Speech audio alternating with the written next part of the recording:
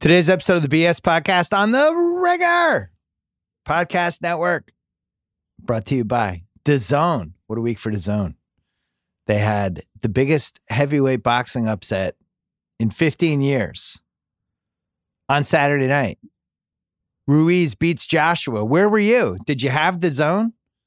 What about Change Up? What about their brand new live whip around show across the league presented by the MLB and DAZN? They get the best plays as they happen. They get expert analysis from hosts who bring a fresh personality, new perspective to the game. It's on every night of the week. Listen, just go get DAZN. It's available on nearly every device. Download the DAZN app in the Apple or Android app store. Sign up by creating an account. Start watching across any of your devices. Go to DAZN.com to sign up. DAZN.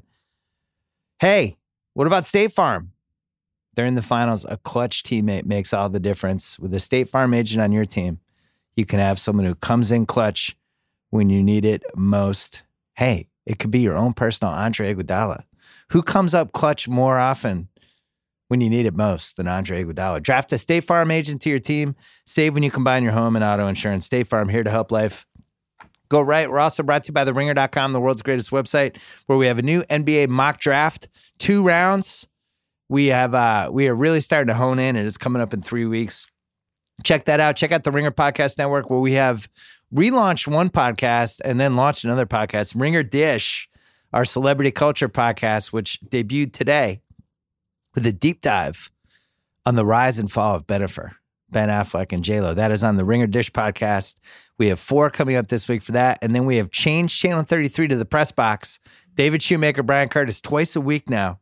So subscribe to that one if you haven't subscribed to it already. They have a new podcast up as well. That is a really good pod. They'll be awesome. Tuesday and Fridays this week. Coming up, the man, the myth, the BS Podcast Hall of Famer, Chuck Klosterman. First, our friends from Pearl Jam.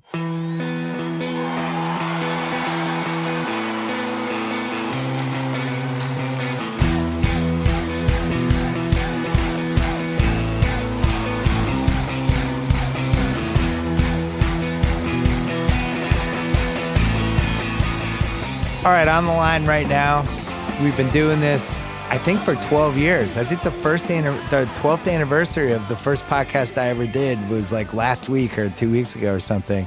Chuck's been here the whole time. Chuck Klosterman, how are you? Perfect. You stunned me today. You said you weren't watching Chernobyl, but you've been saving it. But I'm hard pressed to think of any piece of media that's more in your wheelhouse than the 5-episode Chernobyl miniseries. Yeah, I'm going to watch it. I have a medical procedure coming up, and I've got a recovery period afterwards. So I'm going to watch it all that day, along with there's like this new Bob Dylan documentary coming out on Netflix. I'm going to watch that. I'm going to read David Halberstam's The 50s. That's what I'm going to do for 2 days. Wow. I like that you have it all planned out. Yeah. You're 2 days after a medical procedure. Great. Yeah. Let's start with NBA, and then we'll circle back to TV because I want to talk about Fleabag. We have a whole agenda. We haven't talked in a while. I texted you asking you what you thought the world would be like right now in 2019 if we took like 1994 era David Stern and just put him in charge of the NBA right now. Would the league be better or worse? Would it be more interesting? How does it play out? Well, it's kind of it's an intriguing question, Bill, because I think for the most part, we all kind of concede that Silver is a great commissioner. I just think he seems great to me. Okay. And yet I never kind of considered this before. Like one thing that I think would be different is I feel like that Stern would have shut down a lot of the controversies over all this officiating. Yeah. I don't think he would have put up with that because Silver actually seems to be moving into it. Yeah. Silver is all about transparency. He's almost like a peacetime president. And Stern was a wartime president at all times. So the officiating thing, if it became a controversy, he would have just put his foot into the ground and really dug in and battled everybody on it and not been transparent about it, I feel like.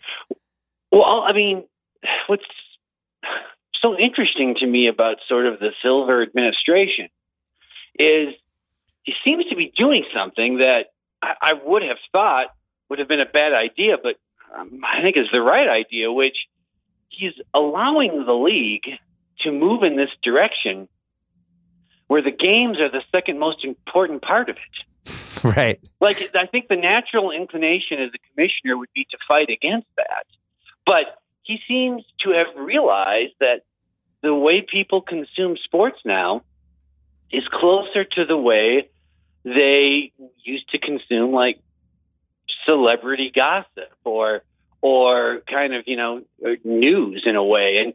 And I don't think he really minds the idea of people debating the problems with officiating, or the idea that we're talking constantly about where Kawhi Leonard is going to play next year, even though he's in the finals right now, or the amount of time that we discuss what's going on with the Lakers. I just think that it is now as if, like, these are pretty kind of meaningful finals, I would say. It's like if Golden State wins this, that probably makes them the second best basketball dynasty ever at the pro level. Yes. And it's obviously the biggest period in history for Canadian basketball. There's, the storylines with the Warriors is real interesting because they're just devastated by injuries and still feel like they're in command. And yet there is more conversation about ancillary aspects of the league than there is about these games. And you would think that would be bad. Like, if somebody had told me that, this is sort of the game plan, that we're going to shift the emphasis off the games onto all the storylines around it. But it seems to be making basketball more popular because I think, especially among a lot of young people, it's like they don't want to sit through the games. They just want to follow it. Or they second screen the games. It would be the equivalent of if you and I didn't actually ever do a podcast, but we just talked all the time about how we might do another podcast. And except that wouldn't work at all. What would be there? Would be no one would know but us. It would be more like I was on the podcast saying, like, if our podcast was just a discussion about podcasting. No, if I just kept coming on the podcast and talking to Kyle about how you might come on the podcast, but I didn't know that was the podcast. True, yeah, I heard Coward make this point, and I don't know if I 100% agree with it, but I liked the point I just made. No. This is a different point. Okay. He was saying how he embraces this whole world where the games have become secondary because he says this is what's happened in politics. He's like, the actual art of doing politics, that's on C-SPAN. C-SPAN gets low ratings. The art of talking about what happened on C-SPAN is what really is the business with MSNBC and all these different Fox News, all these different channels. The talking about the culture of the lawmaking is what people care about. What's weird to me is the game should still be the number one priority, and the ratings would suggest that they are. But it's also crazy to me that, as you pointed out, I actually think this is a really good finals. I think the storylines are about as good as we're going to get when you factor everything in, and yet the Lakers can blow it off the page whenever they want. All the Lakers have to do an hour from now, just do one weird thing. Just leak something, some other story, or they've offered the whole team for Anthony Davis, and that would blow Game 3 out of the water. And the crazy thing is, Game 3 is one of the most fascinating finals games we've had in recent memory. That's not a Game 7, where you have this Warriors team that is now teetering to the finish line of this half-decade run. We don't know if Klay Thompson is playing. Like, they don't even have a backup for Klay Thompson. They just have to play weird guards and swingmen in that position. We don't know if Durant's coming back. Looney seems like he broke his collarbone. I don't know how you play with whatever he has. Yeah, he's not coming back. Yeah, I mean, that's what I just read now. It's like he's out. I mean, and he's become a real good player. Yeah, so I would assume he was out. He fractured his collarbone. People are like, it's going to be game to game. It's like, what? You can't play with a fractured collarbone. So anyway, I think that all that stuff's really fascinating. About this Coward thing you mentioned. Okay, but here's what's the most, perplexing thing about it. Okay, yes, that happens in politics, and a big reason that happens in politics is because people aren't really engaged with the minutia of how things work. So it's like, you know, you see this with people who really love Elizabeth Warren now. They're like, she lists all these policies, right? But a lot of people are like, I'm not really interested in reading about policies. I want to just sort of hear these big picture ideas. What are these personalities like? The conversation outside of that in politics is because it's easier and simpler and sort of easier to digest. In basketball, it's the opposite. Yeah. Like all this salary cap stuff, it's more complicated. Like it's much easier for me now to understand the game that's on the floor than all these all like the cap exceptions and all this stuff. It's like that. It's odd to me, or all this stuff that's going on with the Lakers. I mean, that was like Baxter Holmes wrote a long story. Okay, that's not like, oh, you can look at that in 5 seconds and kind of deduce what is going on there, you know. But that's what people are drawn to. It's like they want politics to be simplified, but they want sports to be more complicated. Yeah. Well, that's why I like the coward point, but I didn't totally agree with it because fundamentally it's just boring to watch people in front of a microphone talk about policy on C-SPAN. Basketball should be the most fun thing to do. The drama and soap opera of it have, even like Game 2, right? Game 2 was awesome. One of the most fascinating things that came out of Game 2 is that 2-minute video of Klay Thompson greeting the Warriors players after the game. You must have seen that. Yeah. And he's got a huge ice pack on his hammy. And I loved it because like we tried to do this show courtside last year for HBO and we just weren't allowed to use a lot of the behind the scenes stuff like that. And that was like a real moment where you have Klay greeting each person differently. You have Durant kind of looming around, seeming super happy. And then all of a sudden Drake shows up and Klay gets mad that Drake's there. He's like, get your bum ass out of here. And Durant's kind of trash talking him, but good naturedly. And the whole thing was as fascinating as anything that happened in the game. And that was a really interesting game. And so I don't know. I feel like the games have become this one piece of this giant content jigsaw puzzle that the NBA has figured out how to navigate really well. And the other thing that happens that we see over and over again, just saw it today when he came on, all due respect to Shams, but Shams Charania wrote this, he posted this thing today about the Pelicans are now listening to offers for Anthony Davis. They're engaging calls now. And it's like, well, so what were they doing before when somebody called about Anthony Davis? Were they putting their fingers in their ears and going, no, not listening, like they would just go to voicemail. Their voicemail was just filling up with like various GMs calling there. Yeah, no, Chuck, I told you, I'm not talking about this. Hang up right now. Like, this is just ludicrous that this is a story that they're having conversations with people who call them. So this is just, I guess where basketball is, but steering it back to the Stern Silver thing, I do feel like a lot of this stuff would have made Stern mad. I don't think he would have liked, I think the Lakers thing, he would have absolutely been out of his mind that this was one of the league's signature franchises and this complete shit show. The story comes out that had been rumored for 2 months and then it finally comes out. And that same day, Magic Johnson's on ESPN, and they're just debunking the story with Stephen A. Smith and all the guys that he's buddies with. I think Stern would have lost his mind. I really do. I don't know what he would have done, but it would have been an overreaction. But what's he supposed to do? I mean, what I would like, that was part of the story that like, somebody comes up to Silver at dinner and is sort of like, I think Tyronn Lue should be coaching the Lakers or whatever, Rich Paul. Well, what's his reaction supposed to be to that? I'm not sure what a commissioner is supposed to do if there is internal problems with the franchise, regardless of whether it's the Lakers or if it's the Hawks. I don't. What's he supposed to do there, or what even could he do?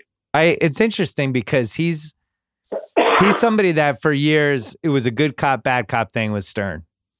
And Stern was the bad cop and Silver was the good cop. And as he worked his way up and gained more and more influence, he was always the guy that the owners went to.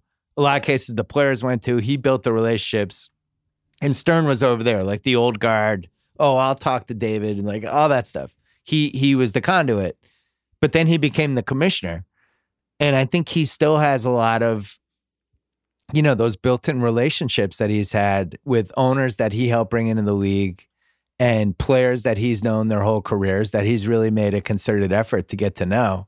That was like when I did that thing at the Sloan Conference with him, it was people were stunned to hear him talk about how worried he was about the mental health of some of his players and just how he was shocked by how unhappy they were. It was more interesting to me that he even had an opinion on that he had tried to get to know so many of the players, because that was the opposite of how Stern rolled. Stern wouldn't have cared. Oh, it is. Well, I don't know if I would say Stern wouldn't have cared, but there's definitely two different sort of styles. I mean, okay, talk about differences. Okay, I'll see if I can remember this. Remember the series where it was the Suns and the Spurs, and like Amari Stoudemire came off the bench after Nash got kind of knocked into the scoring table, and they couldn't play. Okay, when that happened, it seemed like just an obvious example of the misappropriation of the rule. Okay, like you're hurting the series, and you'll probably cost the Suns the title possibly by making that decision. And I can recall Stern going on like PTI or whatever, and he's doing the 5-minute segment, and Kornheiser's asking him like, why don't you just waive it this time and let Stoudemire play? Like, why don't, if you agree that this is sort of a misuse of the rule, what you can step in, and like Stern's like, I can't do that. And Kornheiser's like, yes, you can. You're the commissioner. Right. Stern's like, no, I can't, because his policy was, I basically, execute the rules as they exist. And the rules are the most important thing. I don't think Silver would do that in that situation. I think Silver would actually be like, you know what? The idea of the NBA playoffs is to have high quality, entertaining basketball. And I'm not going to stop that from happening in order to enforce a rule that's imperfect. Now, I guess you could argue that, well, that's like a cop who makes up laws on the go, but these aren't crimes. I mean, it's like it's hard to justify not having someone playing a game for an infraction that no one seems to think is a problem, Yeah, and with Silver, you're right. He's willing to consider nuance, which is something Stern just never did. Stern was always black and white with everything. It was like Stoudemire, he looked at that Spurs-Sun series and just executed his decision based on what the rule was and considered no nuance whatsoever. He looked at the Seattle Supersonics OKC thing and basically just helped the Sonics go to OKC and was really, really responsible in a lot of ways for how it played out and just didn't care because he was trying to prove a point that if you didn't build a new arena in your own city, you might be in trouble. Then 6 years later, just did a 180 with the Kings and fought to keep the Kings in Sacramento. This is the exact same situation. And all of a sudden he cared again. He was all over the map. He was. Or like stopping the Chris Paul trade from happening to the Lakers, but then allowing the Gasol trade happening, which seemed just at the time, just as unbalanced. Although in retrospect, not really. I mean, I was just having this conversation this week. Who's the best Gasol brother all time? Powell. Well, he was second team All-NBA twice. Marc Gasol was first team once and Defensive Player of the Year. I thought Powell was the best guy in the 2010 finals and should have won the finals MVP. I really thought he was the best player in that series. So Marc Gasol's never done anything to that level. I guess the better question would be, if you were just building a team from scratch, which guy would you rather have for the course of their career? Because you might say Marc Gasol, because it's just harder to find a center for 10 years who could do the stuff that he did, Back to the Stern thing for 1 second. Look at the Sterling thing, how that was another black and white thing with Stern, right? Where he was just like, I can't make an owner sell a team. I just can't. Sorry. You get to act like however you act is the way you get to act. And he put up with the Sterling thing forever. And then when Silver took over and the Sterling thing kind of imploded with the tapes and stuff, Silver's just like, I don't know what the rules are, but we're getting rid of this guy. And that was it. And he made it happen. I don't want this to sound like an Adam Kool-Aid session because I think there's some stuff that he's really screwed up the last couple of years, specifically the LeBron and the tampering and all that stuff. I just think he's been asleep at the wheel on it. And I actually do think it's bad for the league. And I think even reading that Baxter Holmes story, one of the hidden kind of nuggets in that thing that I thought was crazy, and I actually thought was going to be a bigger deal and nobody picked it up, was that there's been 3 people closely associated with LeBron that have followed him to the franchises, to Miami, to Cleveland, and then to the Lakers, that just go on the payroll of the teams. And it's not a salary cap violation. Like his guy, Randy, has some job with the Lakers. That's somebody he grew up with. It would be like if I got signed by the Lakers and Joe House became, the director of community development. It's kind of crazy that wasn't a bigger deal.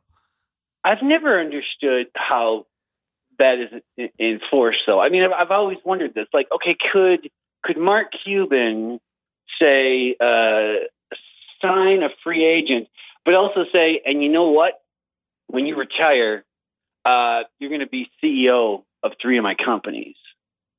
I mean, now he can't put that into a contract, but can he say that? How do you stop someone from saying that? Like, I've never, because the money now is so big that, there was that long period where anytime a guy, this is actually, I guess, just before LeBron went to the Heat, because the team who had a player could always pay more, the argument was always, well, no one's going to take less money.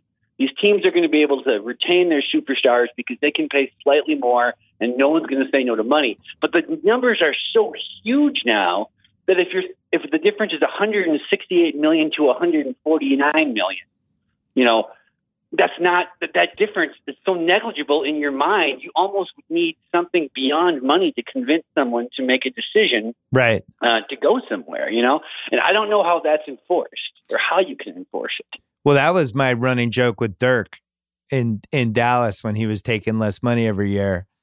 When he sold his documentary and Cuban's company bought it. And it was like, well, what if Cuban bought that documentary for like $38 million?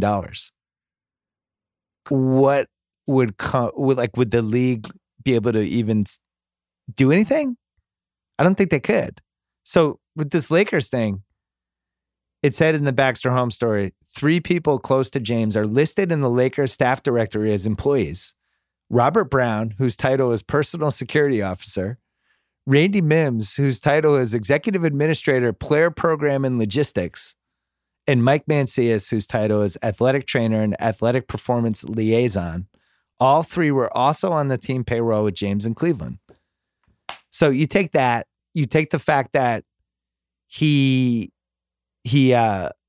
clearly was communicating with them well before he signed. And there's really nothing the league could do about that. They did some tampering stuff. I just feel like Stern would have handled that whole thing differently. Because I think Stern was a little more wired like Goodell. Where Goodell is like, this is now a mano a mano. This is now about ego and testosterone. I'll show you. Like how he did with Brady and Deflategate. And I could have seen Stern like kind of pitting himself against LeBron in a way. Almost like kind of how he handled Jordan in the 90s. Like we still don't, we'll never know if he suspended Jordan or not. It's conceivable. I think the longer we get away from that, the less likely it seems. But I will say this to your larger point. I mean, you say like Stern is more like Goodell. Well, he's in between Silver and Goodell, but he does share one thing, which is that he ultimately was fighting the idea of player empowerment, and Silver is going with it because I think Silver's just like, it's going to happen. Like if I can either actually do it or create the illusion of it, or however you look at it, if I can put myself in a position where the players believe that I support their sort of increased market share of the league or whatever, it's going to be better in the long term. And I think that's probably true. Right. Because it's just, although it's definitely happening faster than I thought it would. But, the other thing he does that Stern never did, Stern was always one of those old school, everything's fine. That was always his attitude with everything. It's fine. We're not changing anything. Stop it. And when he did change something, he made a big deal about, we've decided to do this. Silver is one of those, ever since he took over, and I really like this about him, is always talking publicly about, maybe we should do this. This isn't working as well. I wonder if this would be a better idea. Maybe we do play too many games. Like he kind of plays into the whole internet culture of how we follow basketball. Yeah, I think he's very concerned of the schedule. He was like talking about relegation and stuff, which right. can't happen. Like it's not like the fact that there's no chance there's no way it can be like, oh, the Knicks are the worst team in the league. They're in the G League now for like that. Like that will never happen. No. But the fact that he'll just talk about it is really odd, because it's so like we're so used to not just Stern or Goodell, kind of anybody who's a commissioner of anything, unless it's wrestling or boxing or something, tends to always err on, I'm not commenting, I'm taking the conservative stance on it. I mean, That's just the normal way to do it. I'm not going to talk about something. Don't give me hypotheticals or whatever. Like, Silver never says that. Yeah, no. Silver's never like, I don't engage with hypotheticals. If you came to him and said, what if the aliens did come down and we got to play them? You know, who he'd be like, well, you have to first go to, USA Basketball and you talk about it, you know? Well, I have formed an alien committee just in case this ever happens. It's being run by Jerry Colangelo. Yeah. Like Goodell's attitude is always, it's this air of like, fuck off. Don't bring this to me. I'm not discussing this. Stop it. And then when they finally announce that something's changed, they do it in this big self-serving kind of, we've decided to do this. I've thought this. Silver always seems like he's soliciting opinions from everybody around him, which I think is ultimately a good quality. Obama was a little bit like that, actually, where Obama was always seemed just kind of curious what everybody else thought about what he should do versus just being like, we're fucking doing this. Like, just follow me now.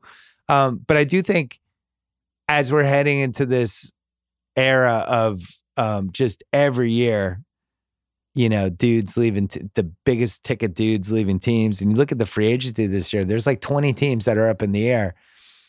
Part of me thinks this is bad and he hates it.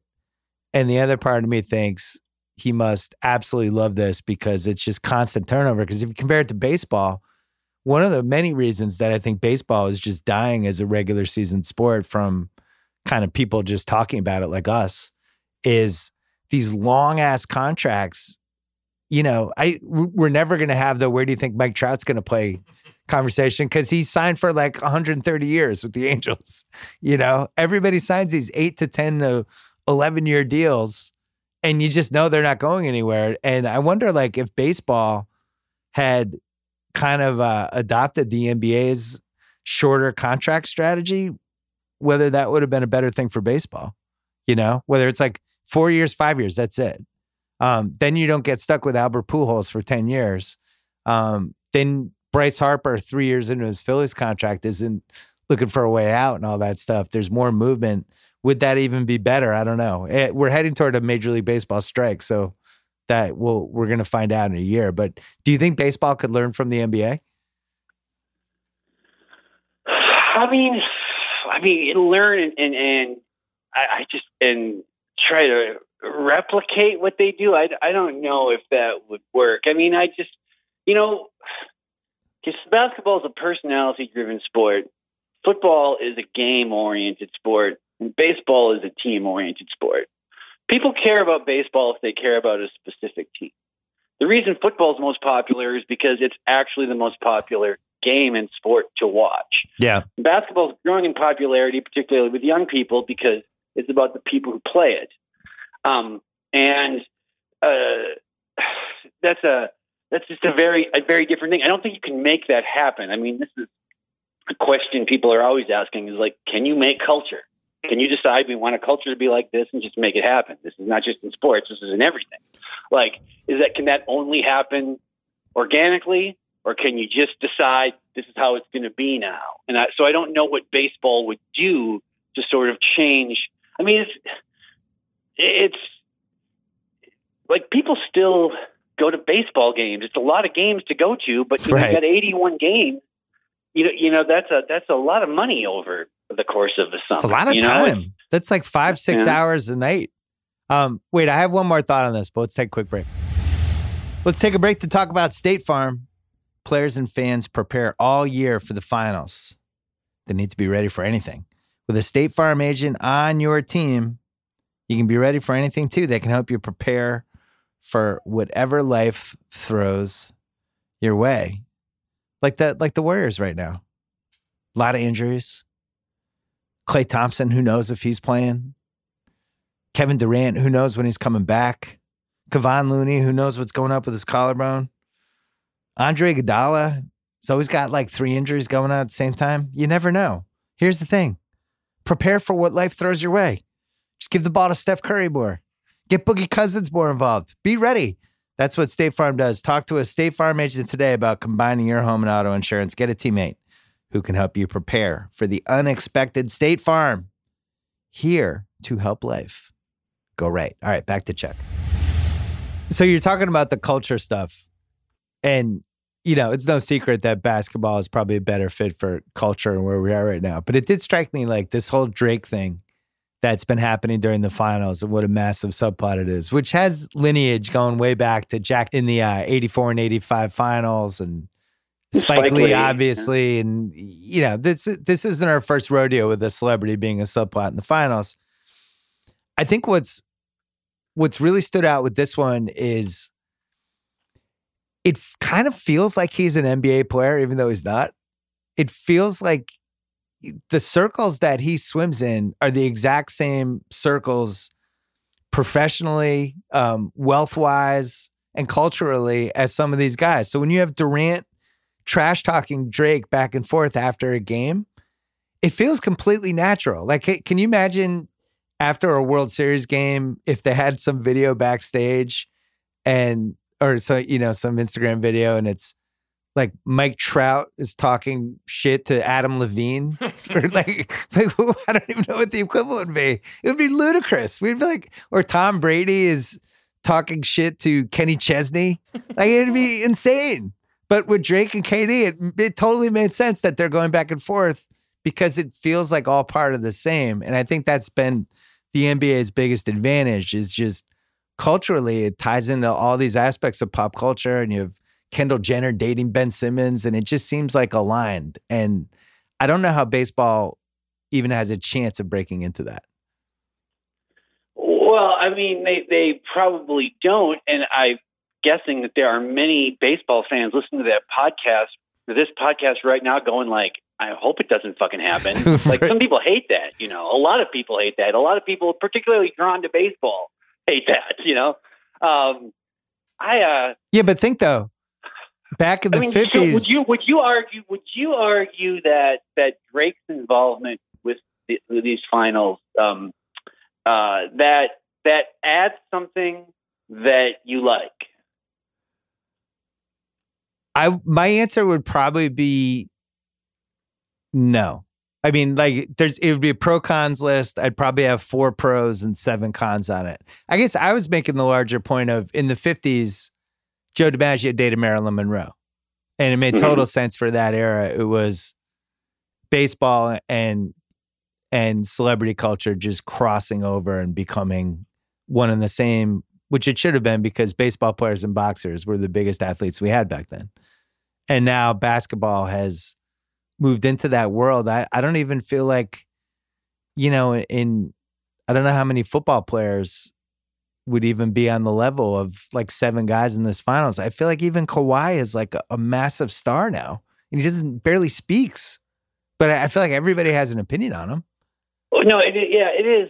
I was having this conversation recently. Who is more famous, Kyrie Irving or Cam Newton? Kyrie Irving.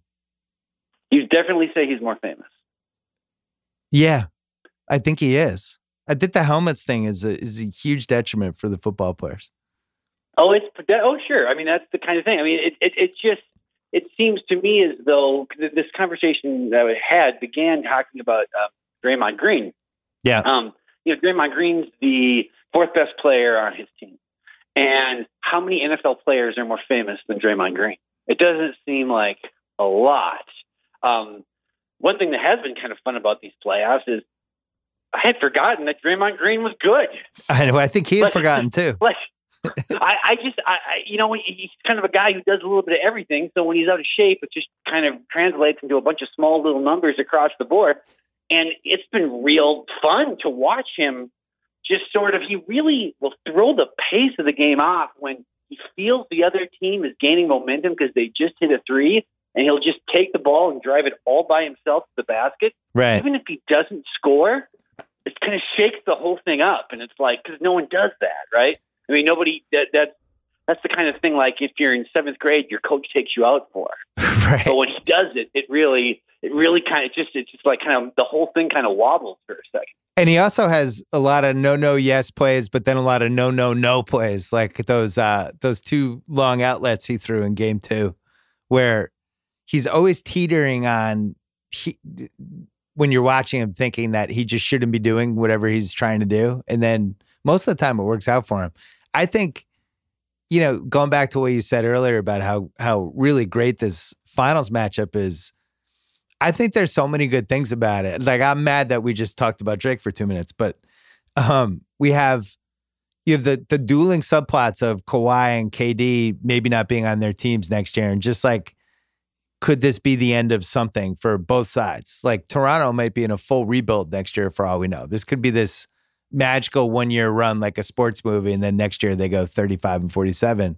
And then with KD, this half-decade run that they've had, and this journey he had this year where everybody had him signed up with the Knicks, and then we get to the playoffs, and he kind of had become underappreciated. And then by midway through round 2, all of us are like, this guy's the best guy in the league. And then it became, wow, the Warriors don't need him to win the title. And now it's become, the Warriors really need him if they have any chance of winning the title. And he might be leaving in 3 weeks. But these reactions are just, they happen so fast now. Now I think you were on this, but I see a bunch of people, it's like, Iguodala is going to make the Hall of Fame. That seems to be the thing people, now, so I have a variety of questions about that. Okay, you were talking with House about like who is sort of the comparison. I mean, okay, isn't Ron Harper sort of the obvious comparison with him? Somebody who had 2 careers and ended up the second part of his career kind of being like a key kind of glue guy for a championship team. I don't think Ron Harper is going to make the NBA Hall of Fame. Yeah, but the thing, he's better than Ron Harper though. I think the second version of Ron Harper.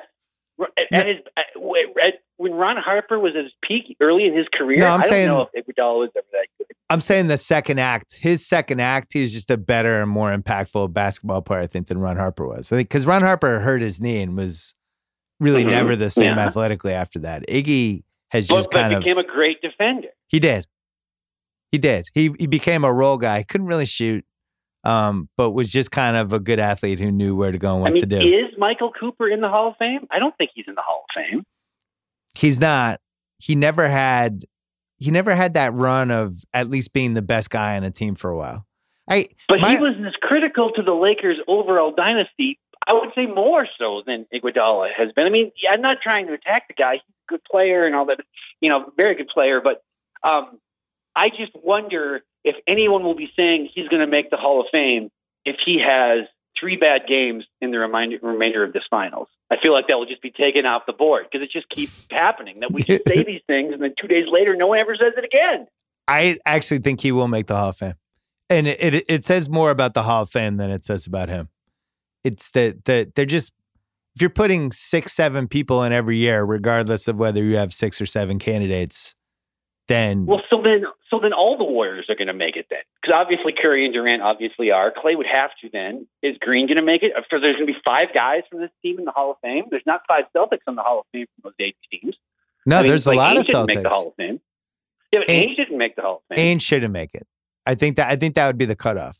Ainge was never like even a top 3 guy on his own team. But I think... So when was Iguodala a top 3 guy on his own team? Outside of the Sixers, but I'm saying if that had just been his career, we wouldn't even be talking about it. Well, but I mean, Antoine Jameson's going to make the Hall of Fame. That's going to happen. It's crazy. I know. It's nuts. I This is where we're heading. I don't know if that will happen. He scored 20,000 points. He's going to make it. Mitch Richmond made it. I know, but what did Mitch Richmond do? But here's the deal with Mitch Richmond. Before he made the Hall of Fame, people talked for a long time about how he's one of the best guys who didn't make the Hall of Fame. And then as soon as he did, everyone's like, he's terrible. Making the Hall of Fame was the worst thing that happened to Mitch Richmond. I think he's probably happy with it. Prior to that, well, I'm sure he's pleased with it, but I'm saying from a dude's talking about basketball perspective, it really hurt him. There's no way you and Joe House are attacking Mitch Richmond in 2019 if he doesn't make the Hall of Fame. You would remember him positively, I would say, because he was a good player. No, House is a bad example for that question because they traded Chris Webber for him, and then Chris Webber went on to be awesome with the Kings. So I think House actually probably has some animosity against it. It is interesting, though, with the just like in general, like you mentioned Draymond Green. I actually do think he'll end up, if assuming his career doesn't just completely tail off, like he will end up making it someday because he's been kind of the epicenter of this Warriors half-decade run that you just said. If they win the title this year, this is probably the second best team of all time. And he's been the engine that, has always been there, the defensive force, and really a special all-around guy who doesn't really have any offensive above-average skills other than he can go to the basket. Doesn't have a post-up move. Isn't somebody you ever would have thought would be like a top 3 guy on a team that would win 4 titles in 5 years.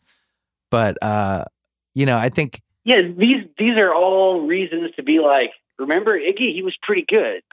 That's like, I don't buy this argument that if you had swapped him out for 25 other guys. Yeah. Of a similar stature. You're going nuts. That the Warriors would. So you're saying without Iguodala, the Warriors would not be in a position to win 4 out of 5 titles. No. You change him, somebody, they win 2 out of 5. But I don't buy that. If you just put some typical decent swingman in that spot, I do not think they win 4 out of 5. I think he does a lot of stuff for them. Which year do they lose? Probably 15. Maybe this year, unless the guy who they replaced him with is a healthier version of him. I can't think of any. 15 definitely. Maybe not one of the 17, 18s, because remember, he guarded LeBron for 4 straight years in the finals. And I also think he's an overqualified talent for the role that he's in right now, is the other thing. I think to win year after year after year like this, you have to have at least one guy who's sacrificing something pretty substantial. And usually you have 2. And I think the 2 guys that have really sacrificed, who could have been in better situations and gotten better stats other places, were him and Clay. Hey, and we saw once Durant went out, everyone's like, oh yeah, Clay's good. Like Clay's been good this whole time. He's just the 4th option on one of the best teams ever. And I think with Iggy, he could have stayed in Denver and probably scored 17 to 18 a game for the next couple years and been a borderline all-star player he is, which is an argument against him making the Hall of Fame.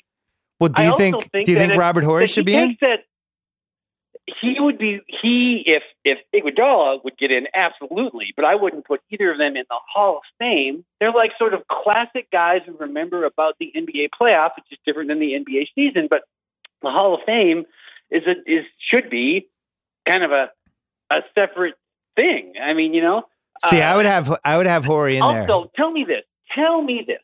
If Iguodala misses that 3 he takes, and the Raptors get a rebound, call timeout, move it to half court, and Kawhi gets a good shot off, does anybody who has said he's going to make the Hall of Fame say that this week? No one does. It's because of one shot in one game, which reminds people that he's like, oh, he's a good guy who was a key member of this, there's a huge shot or whatever. Like, I feel like I'm attacking this person who I generally like and think he's a good player, but he's not a Hall of Fame player. That seems real weird to me. Weren't you just saying that he hasn't averaged 10 points a game for the last 5 years? Yeah. Well, I said a couple weeks ago on the pod that I thought he was going to make the Hall of Fame before he made the shot. Here's the thing. When he was taking that shot, I thought it was going in. And I think that says something because there's always this debate about clutch. How do you measure clutch? We don't have stats for it. It's made up. The math says clutch is overrated, all that stuff. But all I know is in the last 5 minutes of a game like that, when they're down 1-0, they have to win. Clay goes out. There's no way Steve Kerr wasn't like delighted to have Iguodala out there. Like if anything, you would say like, there's just not a long list of dudes I would have wanted out there. And you could also argue like if he was on the Rockets the last 2 series, if you just flipped him with whoever on the Rockets, it could have swung the series. So I don't know. I like guys like that. I think Corey should be in the Hall of Fame. When I did my basketball book, I had the Hall of Fame pyramid, and I had Horry like, I don't know, 84 or something like that. Cause I think the ability to kind of fade in the background, but then rise to the occasion in big moments on big stages is a talent. And it's not a talent we can measure with stats. And there's been very few guys like by that. The fact that you have to have the opportunity to be on the stage. There's a lot of guys will never know. Like, for all we know, Reggie Theus would have been great in the clutch. No, he would have sucked. He was never in the situation where But here's the thing, though. Yeah, but you look at, all right, take a look at my beloved Boston Celtics. The main reason the team struggled this year is we had Horford, who's an Iguodala type guy, but the team actually needed an Iguodala type guy who was like, dude, I don't care about my stats. Just tell me who to guard. When we have a big game, I'll step up. I don't care how many minutes I play. I'm going to be there till the bitter end for you guys. And instead it was everybody like jockeying. I thought that quote he had about Curry, did you see that quote he said? I couldn't believe it. That quote about Steph's legacy mattered to him, basically. He was like, look, we're all in pain right now, but I really want this for Steph. I really want him to have this. I think it's important. Like, I don't know. Yeah, I don't know if you can put a price on having somebody who's really good, who's sacrificed something, who's also an incredible teammate. I think if you're going to win multiple titles, you have to have people like that. So that would be my case for him. It seems like to me that's the award you get like the NBA Man of the Year for and stuff like that. That's a different thing. That would be a good, like, if you talk about awards, there should be an award for somebody like him because it's the type of guy who always ends up. I think Derek Fisher was like this. Derek Fisher is not going to make the Hall of Fame, but was weirdly valuable over and over again during that Kobe and then Kobe Shaq and then the Kobe run. Like in the 2009 finals, he made the biggest shot of that entire finals, and at a moment when it seemed like the series was going to flip. So I don't know. I like this shot he made that shot against the Spurs too. That if he misses, the Spurs probably beat the Lakers in that series. So, but I don't know why you wouldn't argue he should make the Hall of Fame. Then. I mean, it would be. I feel like the criteria would be almost identical. Well, I think the thing with Iggy is that he's had a 2-act career, and the first act was good. I mean, he was like the best guy on playoff teams, but then has had this second act as just somebody that has been integral to the success of a really great team. So you look at the Russell Celtics, there's guys from those teams in the Hall of Fame that like Casey Jones is in the Hall of Fame. It's absurd. But I think that was a different situation because there was like 14 or 12 or 16 teams in the league. Less. And there was like 10. Because of the regional draft and stuff, it's like the Celtics had at times seemingly a fourth of the good players in the league on the same team. I will say, I do love this about basketball. And I think as the numbers have kind of taken over this decade a little bit and, the math and the advanced metrics, and I like a lot of it, but I do think it's awesome that it's impossible to evaluate guys like Iguodala correctly. And that's the difference in baseball and basketball, like in a nutshell. In baseball, we would be able to come up with whatever numbers we need to exactly explain the impact of somebody. And in basketball, it's a lot of nuance and it's a lot of the eye test and just memories and watching how somebody responds in big moments like that. You think about game 2, those last 5 minutes when Clay goes out and that crowd is crazy and Kawhi is a beast and Toronto's really good, and I think we're going to see in game 3, if whether Clay plays or not, even if he plays, he's going to be a little compromised. No Durant probably. We're going to find out a lot about Curry does he have that side of him? Can he carry a team at this level on this stage in a series like this when he doesn't have the kind of help that he's had in the past. He's always had at least one other guy. Like you think about like what LeBron did in 2015 or last year, where it's basically just him, and it was still enough to almost win the title. That's like the last question I kind of have about Steph. If the Raptors are throwing everything at him, trying to take him out of the game, can he still be the best guy in the game? Like the Raptors will throw the kitchen sink at stopping him tomorrow. So how is he going to respond to that? I don't know. As a basketball historian, when was the last time a box and one was used in the NBA? Oh, how delightful was that? It was amazing. It's like I was like, maybe they should start running like the flex offense or something. Like it was like a high school game kind of. But it was. I don't remember ever seeing that in an NBA game because there was the period where, of course, you couldn't play zone at all, so that eliminated a big stretch of time. But I was trying to remember if I've seen that. Do you remember seeing that? I have not. I have not seen that in NBA, or if somebody did it, I didn't notice it. I haven't seen somebody so blatantly do a box and one in a big game in a long time. I actually don't understand why more teams don't do it. I think it's smart, or at least to mix it up. At the pro level, it should never work because there should be too many guys who can make shots. But the Warriors were in this weird shorthanded situation where it was like, what do you do here? But of course, they have another Hall of Famer on the floor, so they should have scored at will, right?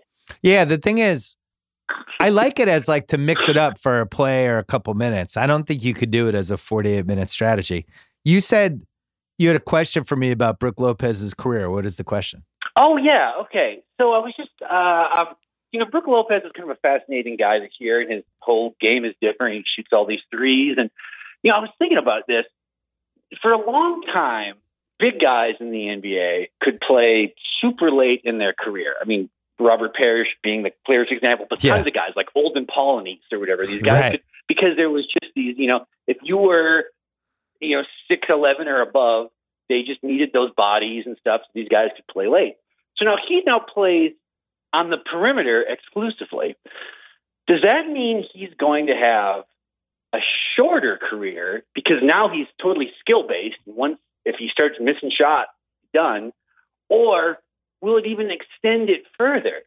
Because he'll still be a big guy defensively, but he won't get beat down by playing in the block.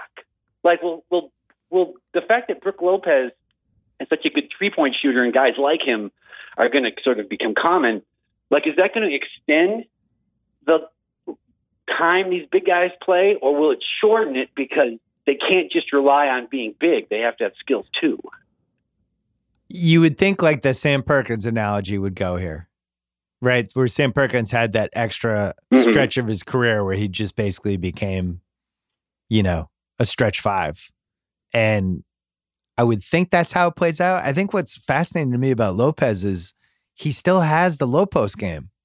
It's not like he traded it for, it's not like he was on he just eBay. Added it. Yeah. Yeah, he added it. But the Bucks, I thought this is one of the many mistakes they made in that playoff series was they treated it like he gave up the post game to become a 3-point shooter. And I still think he has a lot of those skills. Like, if anything, I feel like he's a little bit untapped now because now that he has the 3-point shooting, but he also has the other stuff, you could argue the guy should be awesome next year. If it was on a team that actually went out of their way to try to use him. I don't know if the Bucks are that team, but if I was a team that had free agent money, I would be thinking about him. And just on the subject of big guys, have you watched any footage of the kid going to Memphis, James Wiseman? No, that was Penny's big recruit, right? Did you like him? Penny's just like a recruiting machine, I guess, because of his AAU connection. It's totally bizarre. But this guy, you're going to like this guy. This guy is, I think, the beginning of something that a few years ago we would have said impossible. This guy now is showing that the way Durant is going to become a type of player. Oh, wow. Like this guy, he's 7 feet tall. At the high school level, it looks like mostly dunks and threes is what he does. He's left-handed. He's 7 foot and 210, same body. But if you watch the footage of this kid, it's like, this is who he's modeling his game after. And I wonder if, like, it's this thing where it's like in the future, watching the NBA is going to be like watching 10 Durants on the floor. Yeah. I mean, you watch this guy. That's the first thing you'll think when you see. Yeah, I've thought about that a lot, about where this goes. Because the shooting is just getting better and better, and I think the biggest reason is just because everybody has better form from the moment they become good at basketball. Like when we were growing up, almost everybody had a different kind of shot, right? Like Jamal Wilkes' shot was different than Larry Bird's shot, which was different than Dennis Johnson's shot. Like everybody had a quirk to whatever their motion was. And now it's just these people coming off an assembly line, that are just going to get better and better at this, it feels like. And it's a little like what's happening in baseball, where the pitchers, whatever the mechanics are in that, and now everybody can throw in like the mid to high 90s, and and that's just kind of maybe that's just where pitching is going. With the shooting, I don't know where this ends, because I never thought we would just see people casually making 29 footers like this. Did you? It's inconceivable 20 years ago. And the thing that I'll always wonder about is, did things change, or was it just never done? Like, what is the difference in percentage wise, from shooting from 20 feet, 23 feet, 27 feet? Obviously, as you go back, the percentage is going to go down, but maybe it goes down negligibly. And if you're from 27 feet away, you're going to get an open shot. I don't know. I often think to myself, like, it really would have been interesting to watch some of the players from the past, if they had come up through AAU and high school and all that, and all the conditioning that they do now, and the way that they, and let them play the way the game is now. I would just be fascinated, because I don't believe that suddenly people got more dedicated about working on their shot. Well, I think what's happened. I think what's happened now is, if you're good, you're going to be targeted pretty quickly. You're going to be playing AAU. You're going to have people that know what they're doing, teaching you how to shoot. So you look at somebody like Scottie Pippen, right? Grows up in a really poor part of Arkansas. Starts playing basketball a little bit late because he grew. Just had a weird shot, and nobody ever fixed it. And I guess my question for where things are going is, will we still have Scottie Pippens? I assume that we would. We're going to have like the late bloomer guys. But what we're not going to have is, like the Larry Bird types, where whatever motion he had would just be different. He would have been good, like age 7, age 8, whatever. Some coach would have been like, hey, instead of releasing the ball on the side of your head, what if you released it from your forehead and just worked with them over and over again? He did. Well, I mean, of course, but he shifted that after a softball injury. He shot more off his nose before he broke his fingers playing softball. That's why he shot off the side of his head. Oh, that's a good point. He claims he was a better shooter before. I know, they always say that. Softball. But he didn't have like the traditional, you think about like the Ray Allen, Mike Miller type of jump shot. And I always thought, I remember when Mike Miller came in the league, and I even would joke about this in my column, like, oh my God, like that jump shot. I would give like 5 years of my life to have that jump shot. Now it feels like 20 guys have that jump shot. And guys are just coming in now with perfect form. Jason Tatum has a weird shot. And that's one of the things I like about him. Like, he almost releases it off the back of his head, and it has more of a bloop to it. But for the most part, I don't know. I just think everybody's just going to get better and better. The shot's almost enough to have a job now. I mean, just think of throughout the 70s and 80s and 90s, how often there would be some guy in college who was a great shooter, and then people were like, he'll never play in the NBA. All he can do is shoot. That's all I give. They'll kill him on defense. He can't handle. It's all he can do is shoot. Now that would be enough. I mean, that's like, it has become, somebody was asking me about Zion. They were like, is he going to be as good as LeBron? This is like a casual basketball fan. Yeah. Asking and I was like, well, he's certainly the best college player I've seen in a very long time. He might be the best prospect from LeBron, but the weird kind of X factor now is, if he's only a good shooter, he can't be elite. Yeah. It's like where, like if he's only like a good shooter, in the past it would be like he could have Blake Griffin's career or whatever, but that wouldn't be enough now. Like for him to be an elite player, he has to be a very good shooter because it is the emphasis on that has completely outpaced every other skill you can have. Yeah. And the question is, for me, it comes down to the work ethic, right? Like Kawhi made himself into a good shooter. He worked at it. He worked at it. He had a great shooting coach with the Spurs. And eventually, just by sheer force of reps and athletic ability, became a good shooter. I personally think Zion's wired like that. And I don't think his shot's that bad to begin with. But no, it's pretty good. It's pretty. I mean, I would be surprised if he's not great. But I'm just like, the thing is, he can't, to be a lock now, if somebody goes like, this guy is a lock, he has to be an elite shooter first. So there's this guy. It's funny, you're talking about like everybody playing the same. There's this guy in the NBA draft this year. He's a guard from Washington. Mm-hmm. Matisse, I don't know how to say his last name. Thibault? How do you say it, Kyle? Don't do that. One Shining Podcast, don't producer Kyle. I think that sounds right, though, the Matisse way you said it. Yeah. Thibault, something like that. And he's this guy who is an incredible defensive player. Incredible. And doesn't seem to offer any offense whatsoever. And nobody kind of knows what to do with it. Because, so in our Ringer mock draft, he was 21. They call him a disruptive defender who posted all-time great block and steal numbers as the pillars of Washington zone. He averaged 3.5 steals and 2.2 blocks a game, 40-minute games. And it's just like, this guy's going to be an amazing defender. He's no offense whatsoever right now. All he is lockdown defender. So they compared him to, hey, there might be some Danny Green, some Tony Allen, things like that. I watched some YouTube clips of this guy. I love this guy. I can't believe he's not in the top 20. Like, I know what this guy is. If he learns how to shoot, it's a bonus. But this guy is like exactly the type of guy you would unleash on somebody in a playoff series. I'm glad. My point is, I'm glad there's still guys like that. We're never just going to be these 3-point shooting robots. There's always going to be weirdos who are outside the norm, I think. Who knows?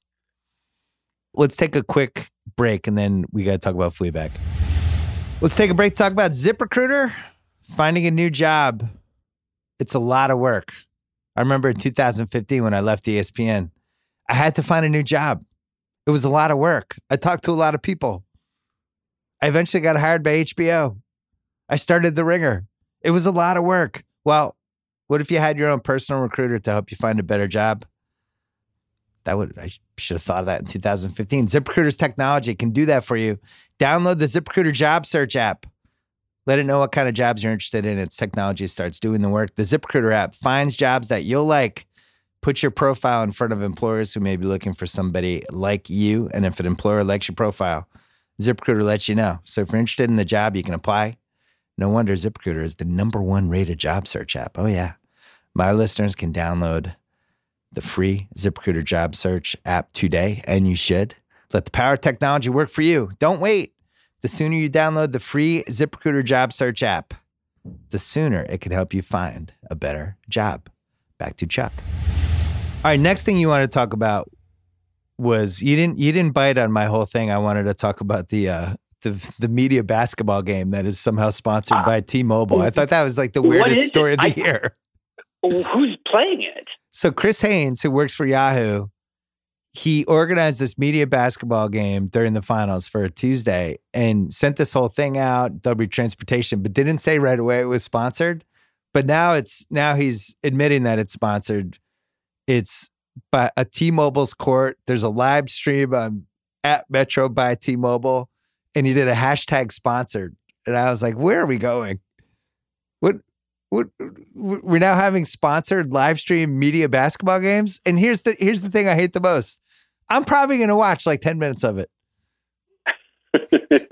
I might even be for 20. If somebody's like, I don't know, like if Brian Windhurst is like getting a double-double, like hang in there and like just like I want to see what his bag of numbers are. bodies. Yeah. All right. So you want to talk about Matthew Boling, this sprinter who's breaking records left and right, and there's a wrinkle. And what's the wrinkle, Chuck? Yeah. Well, okay. So this kid is like he's a high school kid in Texas, and I don't know any other way to sort of describe this. It's like he appears to be the fastest white American ever. There doesn't seem to be any question about that. And I'm really nervous about what's going to happen as his star ascends. Like I can see so many terrible things happening as he continues to succeed. Like I can see him going to the Olympic trials next year and like taking fifth, and Trump thanks him on Twitter or something. Oh, like, no. I totally can see that. Or the fact that he was already on like after he kind of dominated the Texas State meet, like he was on like High Noon or something. And it's just this undercurrent of every discussion about him.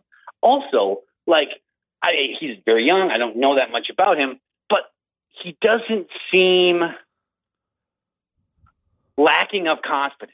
Right. Okay? Like he seems very aware that he is a fast fucking guy. Yeah. Guys cannot run with him, you know? So it's not like Tim Tebow or something where every time he succeeds, he's like, oh, praise God or whatever. It doesn't seem like that's how it's going to be.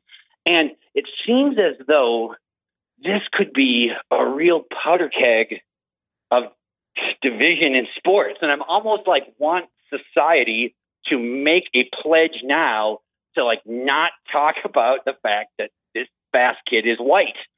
Even though I'm kind of doing it now and probably fueling this fire that I worry about. But it seems as though like if he becomes the fastest man in the world, which I think is, while not likely, completely plausible, he is going to be very famous when the Olympics happen. Maybe not the next Olympics, but the ones 4 years down the line. He's really probably going to be close to his peak at that point, really will be peaking. Do you see what I'm saying? Do you see how this could be dangerous to me? I mean, I know it seems like I'm overreacting, but this kind of worries me. I feel like this could be bad. And I feel like it could become this thing where liking him or disliking him has this secondary political meaning that is not what we want.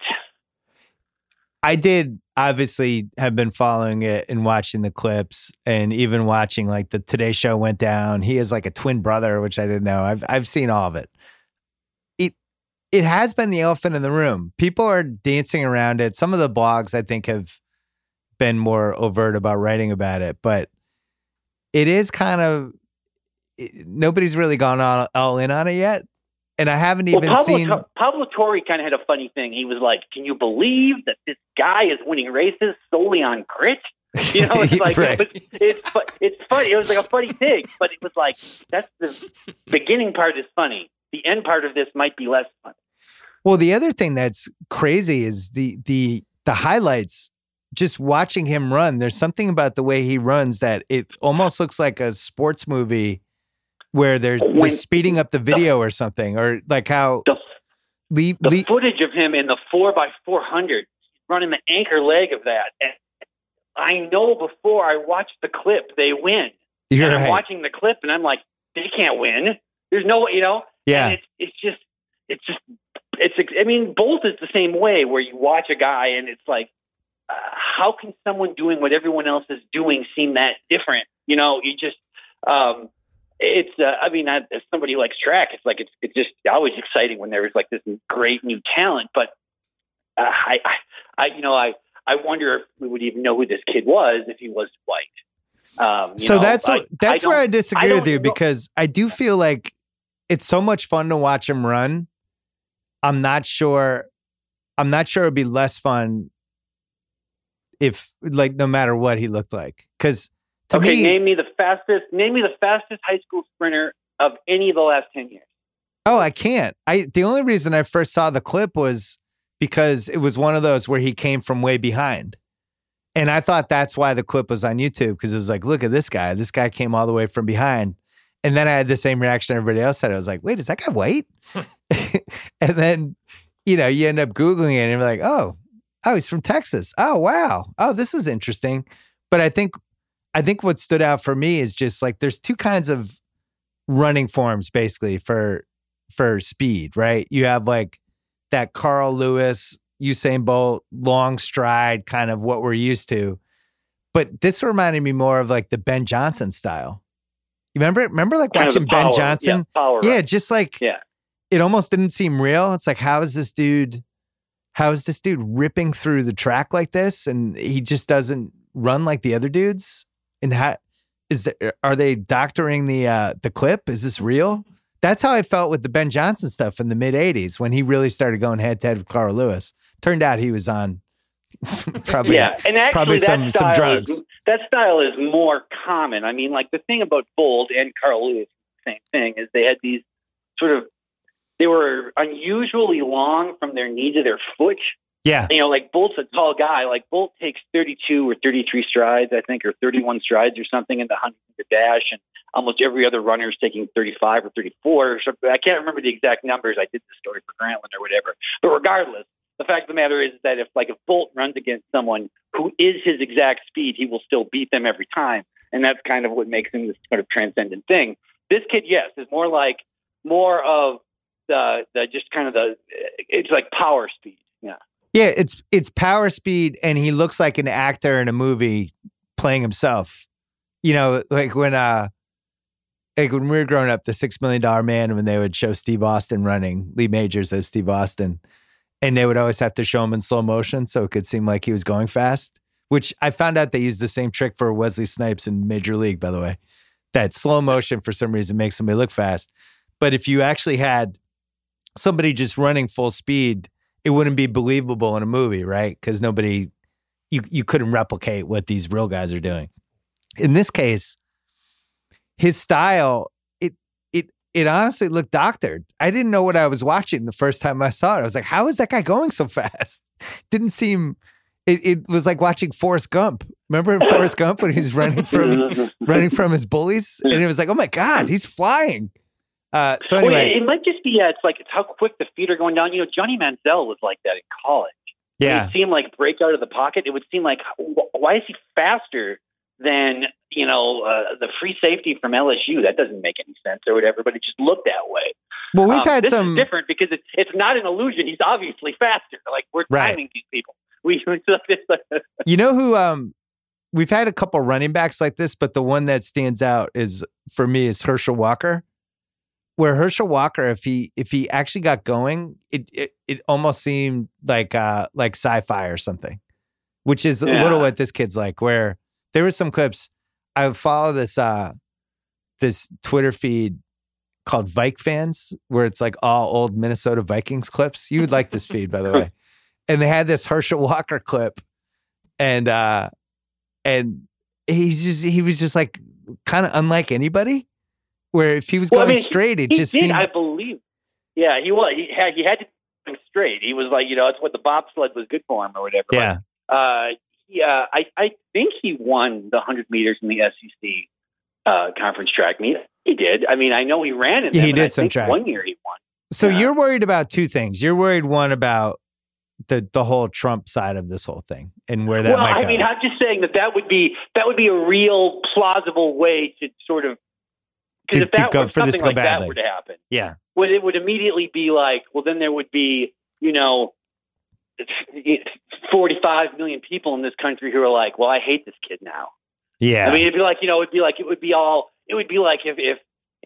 if Trump came out and just said like he loved some author or whatever, that would kill that guy's career in some ways. It's like, cause there would be all these people that even if the guy had no idea that it happened.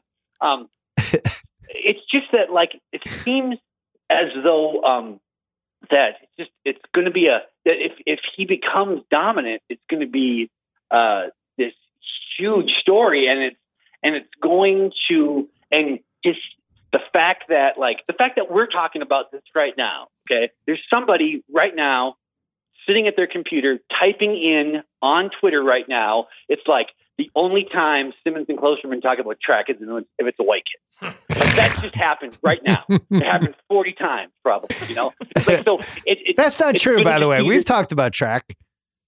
I know. It doesn't matter what the reality is. None of this has anything to do with reality ever. Well, but that's what it's just like. But the second part of this, which we haven't mentioned, is the part that the Trump part is obviously sitting there. But the other part is this whole cycle we're in now with media, where people trying to guess what the narrative would be and jumping a little bit ahead of it to kind of talk about it before it becomes an angle, which is what we're doing right now. But then this 7-step cycle of the backlash to that, then the backlash to the backlash, and then the backlash to the backlash to the backlash.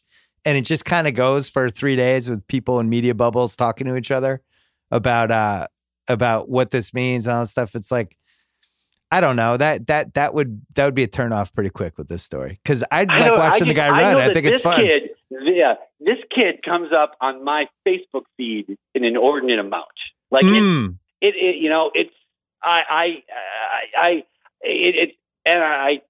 for a while, like, it just didn't just start happening now. There is sort of just a natural attraction to the fastest man in the world, or I think in a way that even though track is not a popular sport in the United States, like, people are interested in that. People are interested in the heavyweight champion of the world and the fastest man alive. Well, look at that. Look at our heavyweight champ now. We have Andy Ruiz Jr. It's like, because it's like this fight or flight reflex. It's like the fastest guy in the world can run away from people, and the heavyweight champion can beat anybody up, And so they'll be interested in these figures, even if the person doesn't care about kind of the accompanying sport.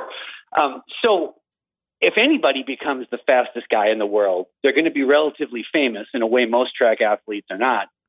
It just seems like if it's a white kid from Texas who's confident about his ability to succeed, that would have an effect on people.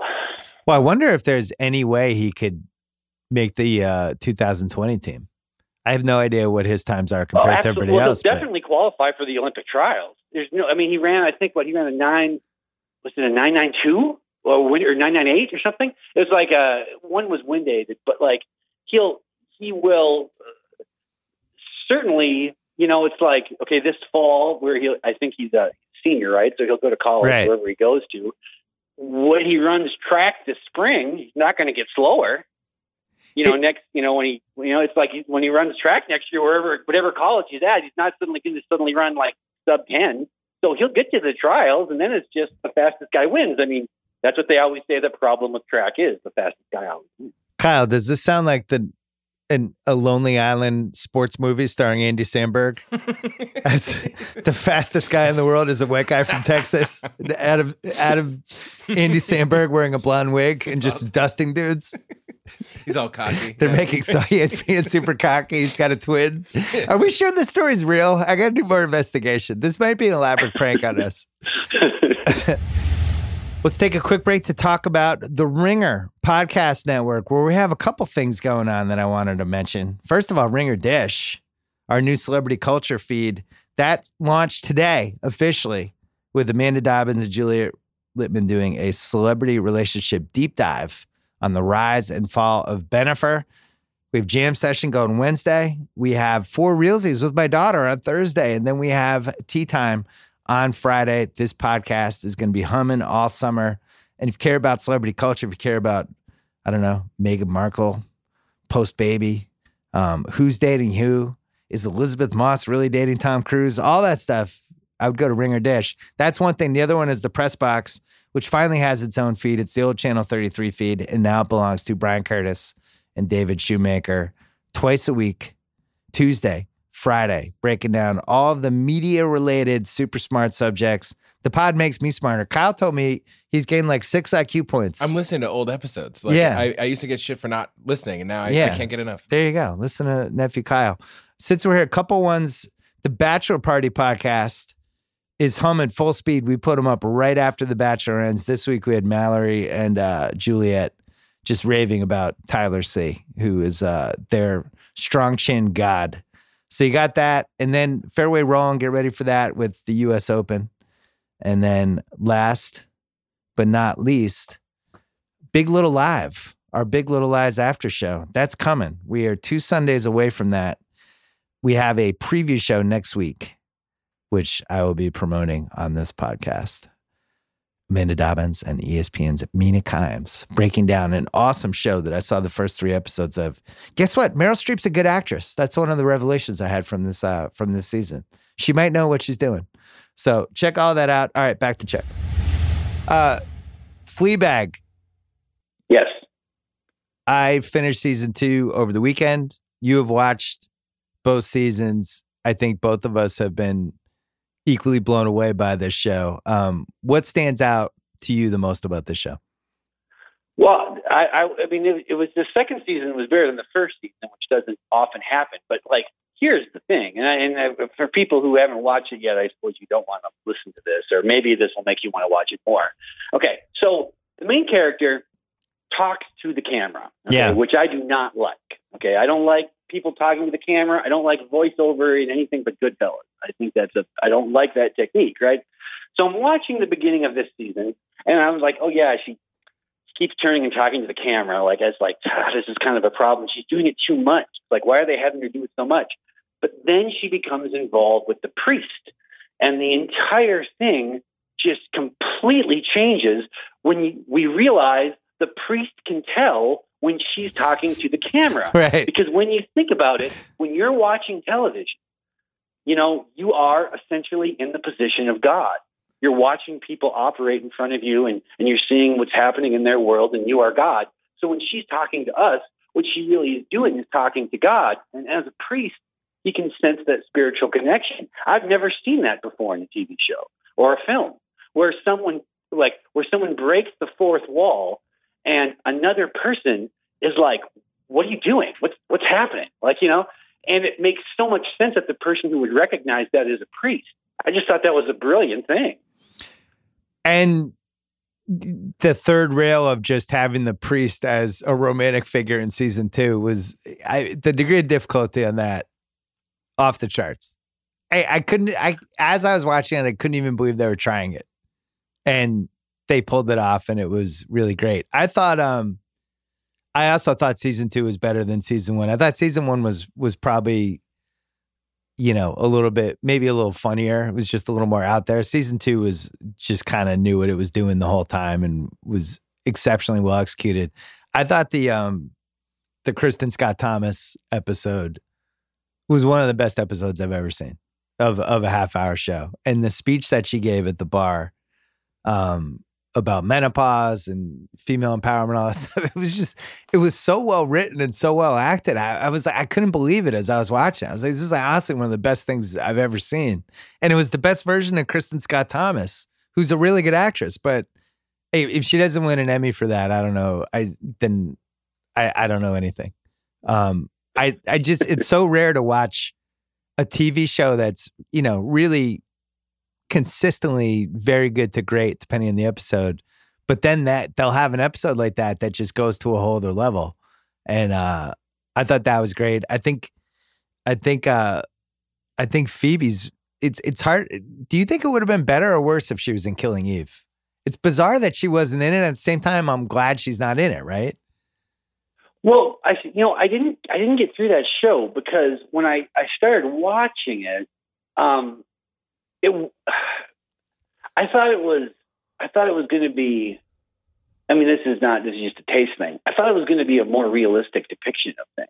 Mm. Like it was sort of, there was no, it was not, I didn't finish it. I know some people love it. I'm not saying it's not a good show just because I didn't watch it, but I didn't watch it. I only watched the beginning of it. I did the same. I watched like 2 episodes and it was, it goes into the DVR graveyard where you're like, oh yeah, I'll catch up. And then 4 episodes are on the DVR and you just kind of stare at it and you don't want to keep going. It's funny, like the Fleabag model where you just think about like how weird it is to have a 6 episode, 30 minute per episode season. And that's a season now of TV. Like it's completely different than what we grew up with. kind of inconceivable. It becomes basically a 3-hour movie that they're just separating with these little breaks. And yet people are watching them all in one. I had multiple Ringer staffers. They watched season 2 of Fleabag like within 3 hours after it was out. It's this new model of how we're doing stuff, and I really like it. Like I same thing with Big Little Lies. I watched the first 3 episodes of season 2 last weekend, and you're just plowing through them. And I'm kind of glad it's not 22 episodes. I like that it's 7 or whatever it ends up being. Same thing for Chernobyl, which I thought was fantastic. I know you haven't watched it yet, but same thing. 5 episodes, probably 6 hours total. I'm in and I'm out.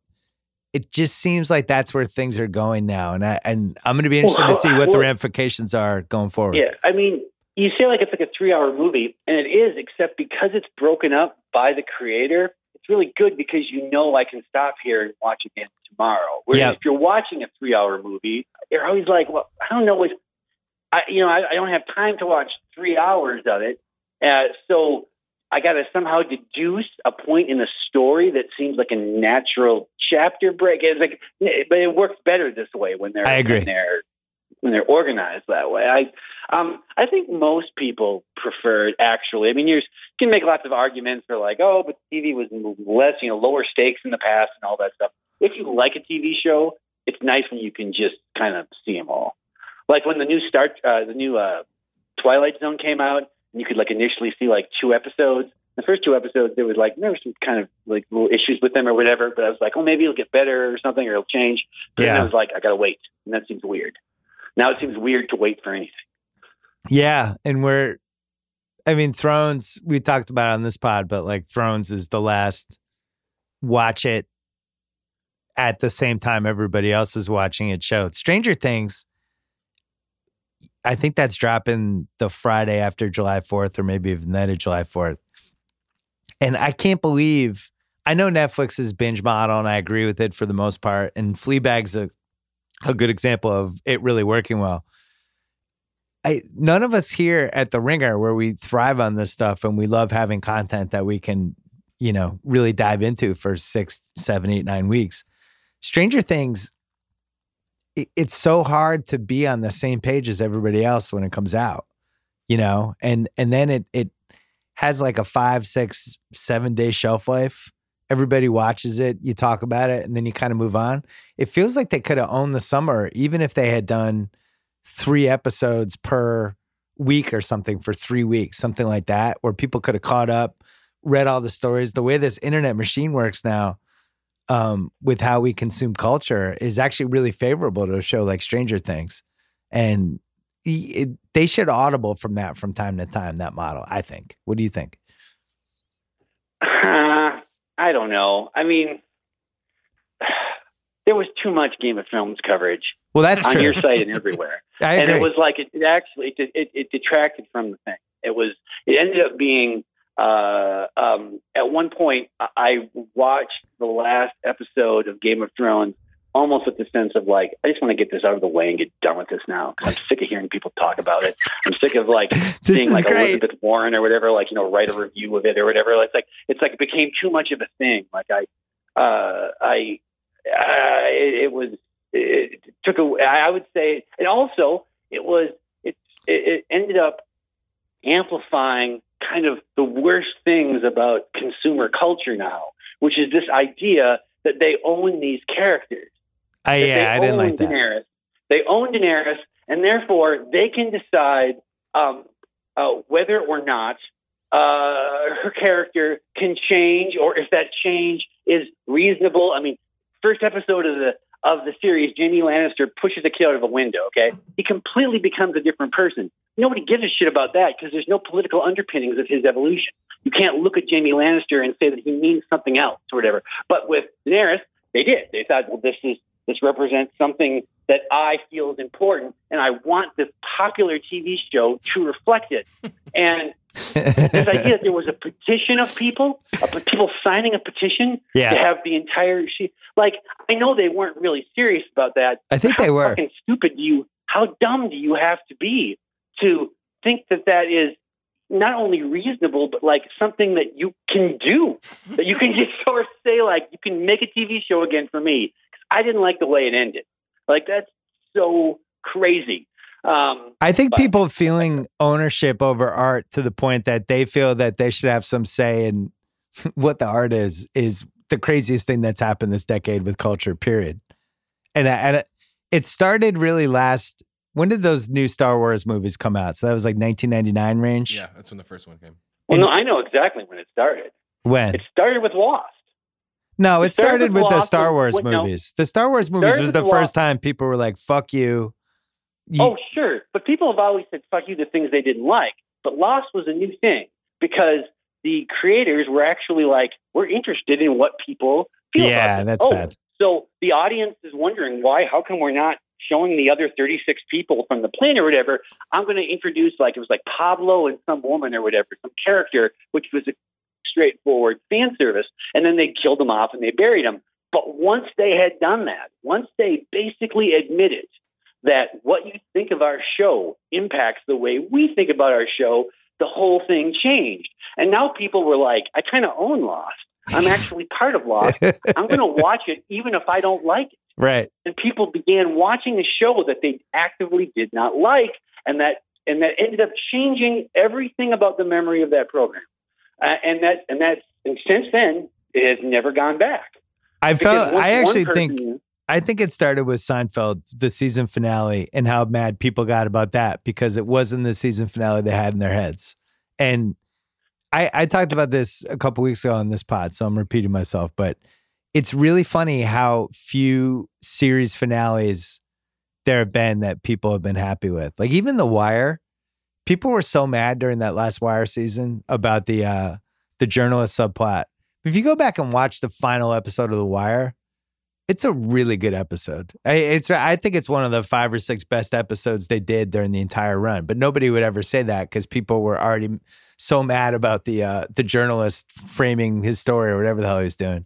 I think we've seen that version more often. The only one that's really been immune to it is Breaking Bad. But that's because, in my opinion, everybody knew how Breaking Bad was going to end from when they saw the first episode. There was no surprise. You knew it was ending how it had to end, and they did a really good job with it. And then people were like, great job. There could have been a surprise, but they chose not to. And I guess that's sort of what people ultimately want. They actually want the most predictable conclusion to these things, because somehow if the conclusion is predictable, or if it's kind of what we expect, that doesn't alter anything that had been built up to that point. Like, it doesn't alter the past at all. Like the thing with Daenerys now, that alters the past. Now people knowing if we're talking about her like a real person, she fucking rides dragons, which is right. Anyways, so okay, so this person does this thing at the end of the show, and then it's like, well, what about all these feelings I had about her 2 years ago? What about the fact that I named my kid Daenerys or whatever? Like, yeah, who asked you to do that? But whereas if it ends predictably, if she would have ended up like sort of, I don't know, freeing the people, and then her and Jon Snow would run the kingdom together, and she would be the leader and he would be the person behind it who sort of understood, then they would have been like, great. I'm so happy because this dream I have about this imaginary thing can match up with my worldview, which I only apply to TV. Well, and here's the other thing. That was well said. People seem to think that everybody's going to throw a perfect game with a TV show. And they forget these are just normal human beings that are writing them. They're not gods. This isn't like my son is on a travel baseball team with one of the creator's sons. He's a normal guy. He shows up. He's wearing a hat. Nothing. He's not Socrates, and I think people go into this thing and they think it would almost be the equivalent of when we're watching the NBA finals, everybody assuming Steph Curry should make 15 threes a game. You're going to make mistakes. I'm sure those guys would probably look at the last 2 seasons and be like, yeah, fuck, we probably should have done more episodes, but so be it. They're out of the next thing. Your life is so weird now. Your kid's on a baseball team with the people who make Game of Thrones. Well, one of them. Does he talk to you about it ever? Because obviously, I knew I shouldn't have told you this. Now we have to cut this out. No, he's a normal guy. He has a job. His job is he's a creator. I didn't say he's abnormal. I'm not saying he's abnormal. It's just every time you talk about your life now, it's just how he's so interesting to me. It's just so the person I met and the person you are now, your whole life is so different. I live in Los Angeles. This is where they make TV and movies. I know. It's this random team. Mike Schur is on the team too. Oh, really? Mike O'Malley is the commissioner of the league, or he was. This is LA. It's fucking weird. This is why you're in Portland. You had Thanksgiving with the Free Darko guy. I did. That's true. Free Darko did come to my Thanksgiving. That is true. Yes, that's my equivalent. Yeah, I think the ownership that fans feel now of these shows is actually hilarious, and the fact that they think that art is something that should be litigated and controlled, and all of it is just nuts. You could see it happening a couple years ago when there was that whole groundswell on the internet about how female characters are being treated on Game of Thrones, a show that started with an incest sex scene and a little boy getting pushed off a tower. Like at that point, all bets are off with the TV show you're watching. It's just, I don't know. It seems like people just like getting upset. That's my takeaway of Game of Thrones. People just like getting bent out of shape about stuff. It's just culture is everything to people now. There's no separation between a person's actual life, the world of politics, the world of television, the world of music. It's all sports. It's all the same thing. And it's like reacting to Game of Thrones is how people used to react. They would react to Nixon or whatever, but now it's all the same kind of. It's just like, all these, anything that you can discuss is a way for you sort of discuss your personal political platform. Like any opinion you express about anything is just a way to like understand me and what my values are because I love this movie or whatever, Well, wouldn't you say that's like a narcissism for younger generations? It's like the Instagram culture. Here I am. Here's a selfie of me. Now I'm here. Look at this. And it's the culture is steering now. Is it narcissism if it's the normative way to be? I think it is. Like